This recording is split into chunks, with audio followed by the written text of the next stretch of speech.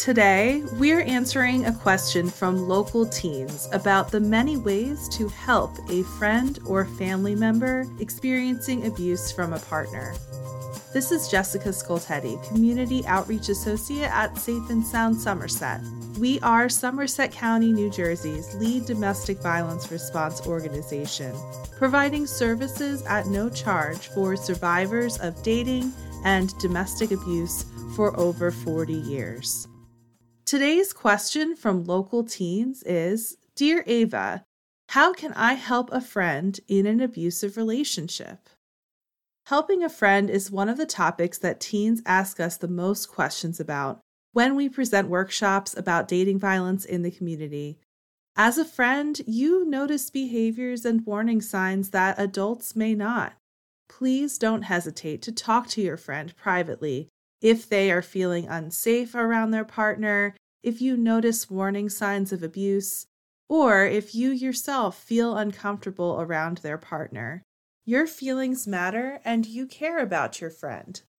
Plus, dating abuse is a community issue because it affects many other people than just the two in the relationship, like friends, family, and the school community.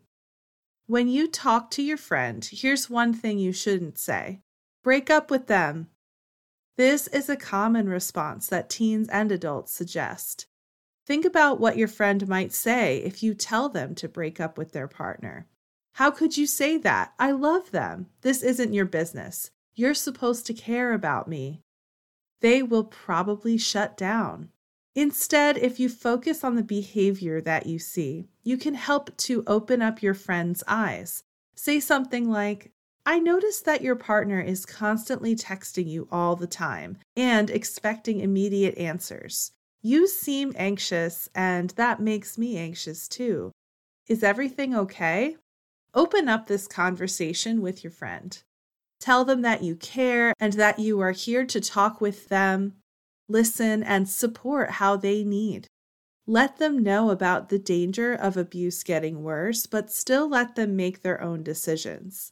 Abusive relationships are all about power and control, and if their partner has been the one in power, they haven't been able to make their own decisions.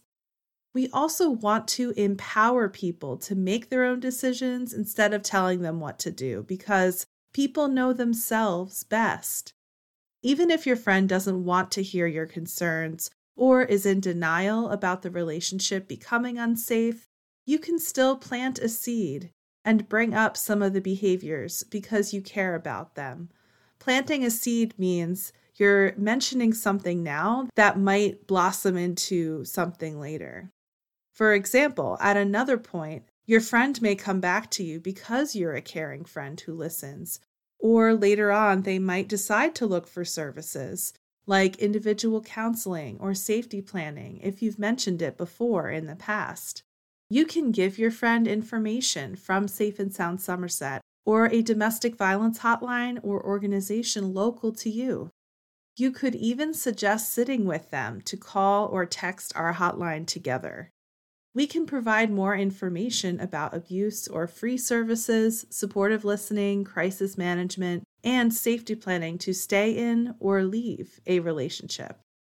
You never know what else is going on in someone else's relationship, and bringing attention to red flags or warning signs can prevent abuse from getting worse, as it often does. If someone is in danger, please don't wait. Get a trusted adult involved right away and call 911 or another emergency service. Whenever you're supporting a friend, don't contact the person who's abusing them. This could make it more unsafe for your friend, even if this person is an ex, and it could expose you to danger too. And remember, you have the power to speak up if you notice warning signs in a friend's relationship.